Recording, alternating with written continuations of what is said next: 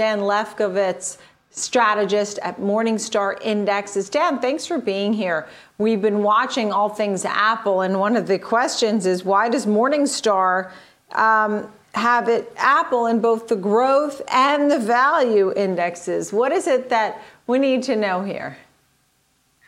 Yeah, so Apple is a massive company, obviously, $2.4 trillion in market capitalization. So its classification has just a massive impact on the market, and where it falls on the growth value spectrum does as well. So we actually see Apple as possessing a mixture of growth and value characteristics. So we have it at about a 6.8% weight in our Morningstar Broad Growth Index, and about a 4.25% weight in our Broad Value Index. And that's a bit different from other index providers on the market that see Apple as a pure growth stock. So if you look at last fiscal quarter for Apple, its revenue was up 36% year on year. iPhone revenue up 50%.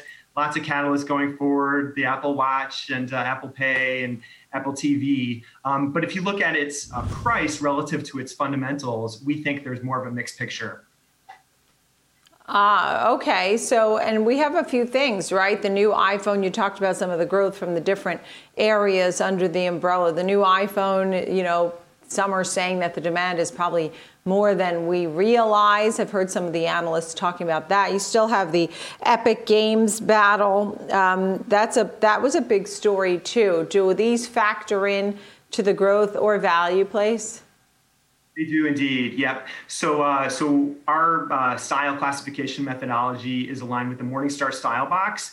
So we're looking at 5 different growth metrics and 5 value, both forward and backward looking. If you look at a measure like price to book makes Apple look like an extreme growth stock, and that's why it's such a big weight in some of those other growth indexes out in the market.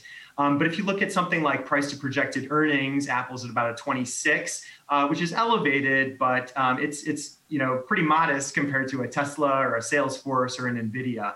Apple pays a dividend on some of the other of the 10 metrics. Apple looks to be a little bit closer to the center of the market as opposed to extreme growth. Yeah, and I think it's interesting that you mentioned some of those names that people love to follow or they have in their portfolios: Tesla, Salesforce, and Nvidia. When you look at the levels, what is it exactly? Explain. I know you just explained a little bit of it. What is it that you look at to really understand the levels of these different companies and how to invest in them? Yeah, so I mentioned the 5 growth metrics and 5 value metrics. So we're looking at things like price to book, price to sales, price to cash, price to earnings. And then we're also looking at things like earnings growth rate. So it's, like I said, a mixture of growth and value inputs, some of them for backward looking, but we also look at projected earnings, projected growth. Mm-hmm. It's so great to chat with you, Dan. Thank you. Dan Lefkowitz, strategist at Morningstar Indexes. Thanks, Dan. Nice to see you. Thanks for your time. Thanks for that breakdown on Apple.